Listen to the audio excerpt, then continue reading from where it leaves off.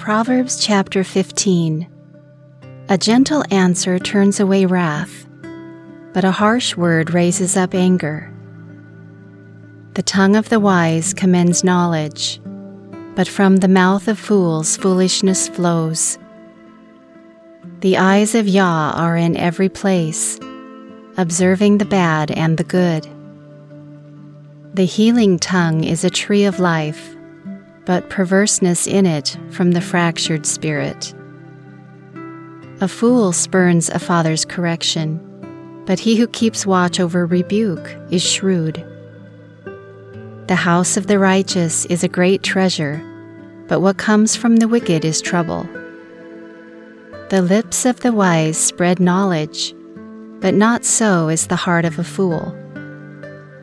Yah detests the sacrifice of the wicked, but the prayer of the upright is his goodwill. Yah detests the way of the wicked, but he who pursues righteousness he loves.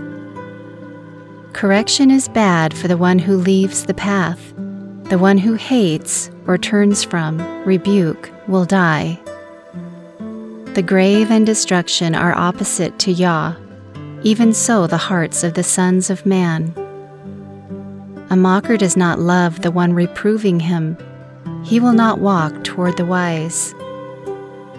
A joyful heart makes a pleasing face, but a sorrowful heart is a stricken spirit. The heart of one who has discernment seeks knowledge, but the faces of fools graze on foolishness. All the days of the afflicted are bad, but the good heart has a continual feast. Better is a little with reverential fear of Yah than a lot of treasure with turmoil. Better is a ration of vegetables where there is love than a fattened calf with hatred. A wrathful man stirs up contention, but one who is slow to flare calms strife. The way of the sluggish is like a hedge of thorns, but the path of the straight is raised up.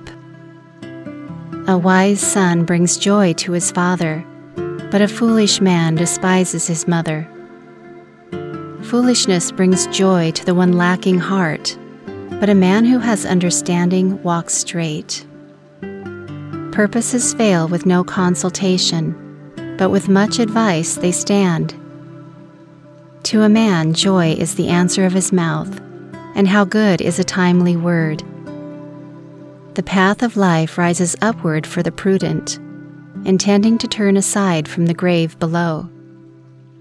Yah tears down the house of the proud, but he establishes the widow's boundary. Yah detests bad thoughts, but pure words are pleasant. The greedy for gain bring trouble to their households, but the one who hates or turns against bribes will live. The heart of the righteous puts thought into his answer. The mouth of the wicked pours forth bad. Yah is far from the wicked, but he hears and does the prayers of the righteous. Bright eyes rejoice the heart. A good report fattens the bones. The ear that hears and does life-giving correction will continue among the wise.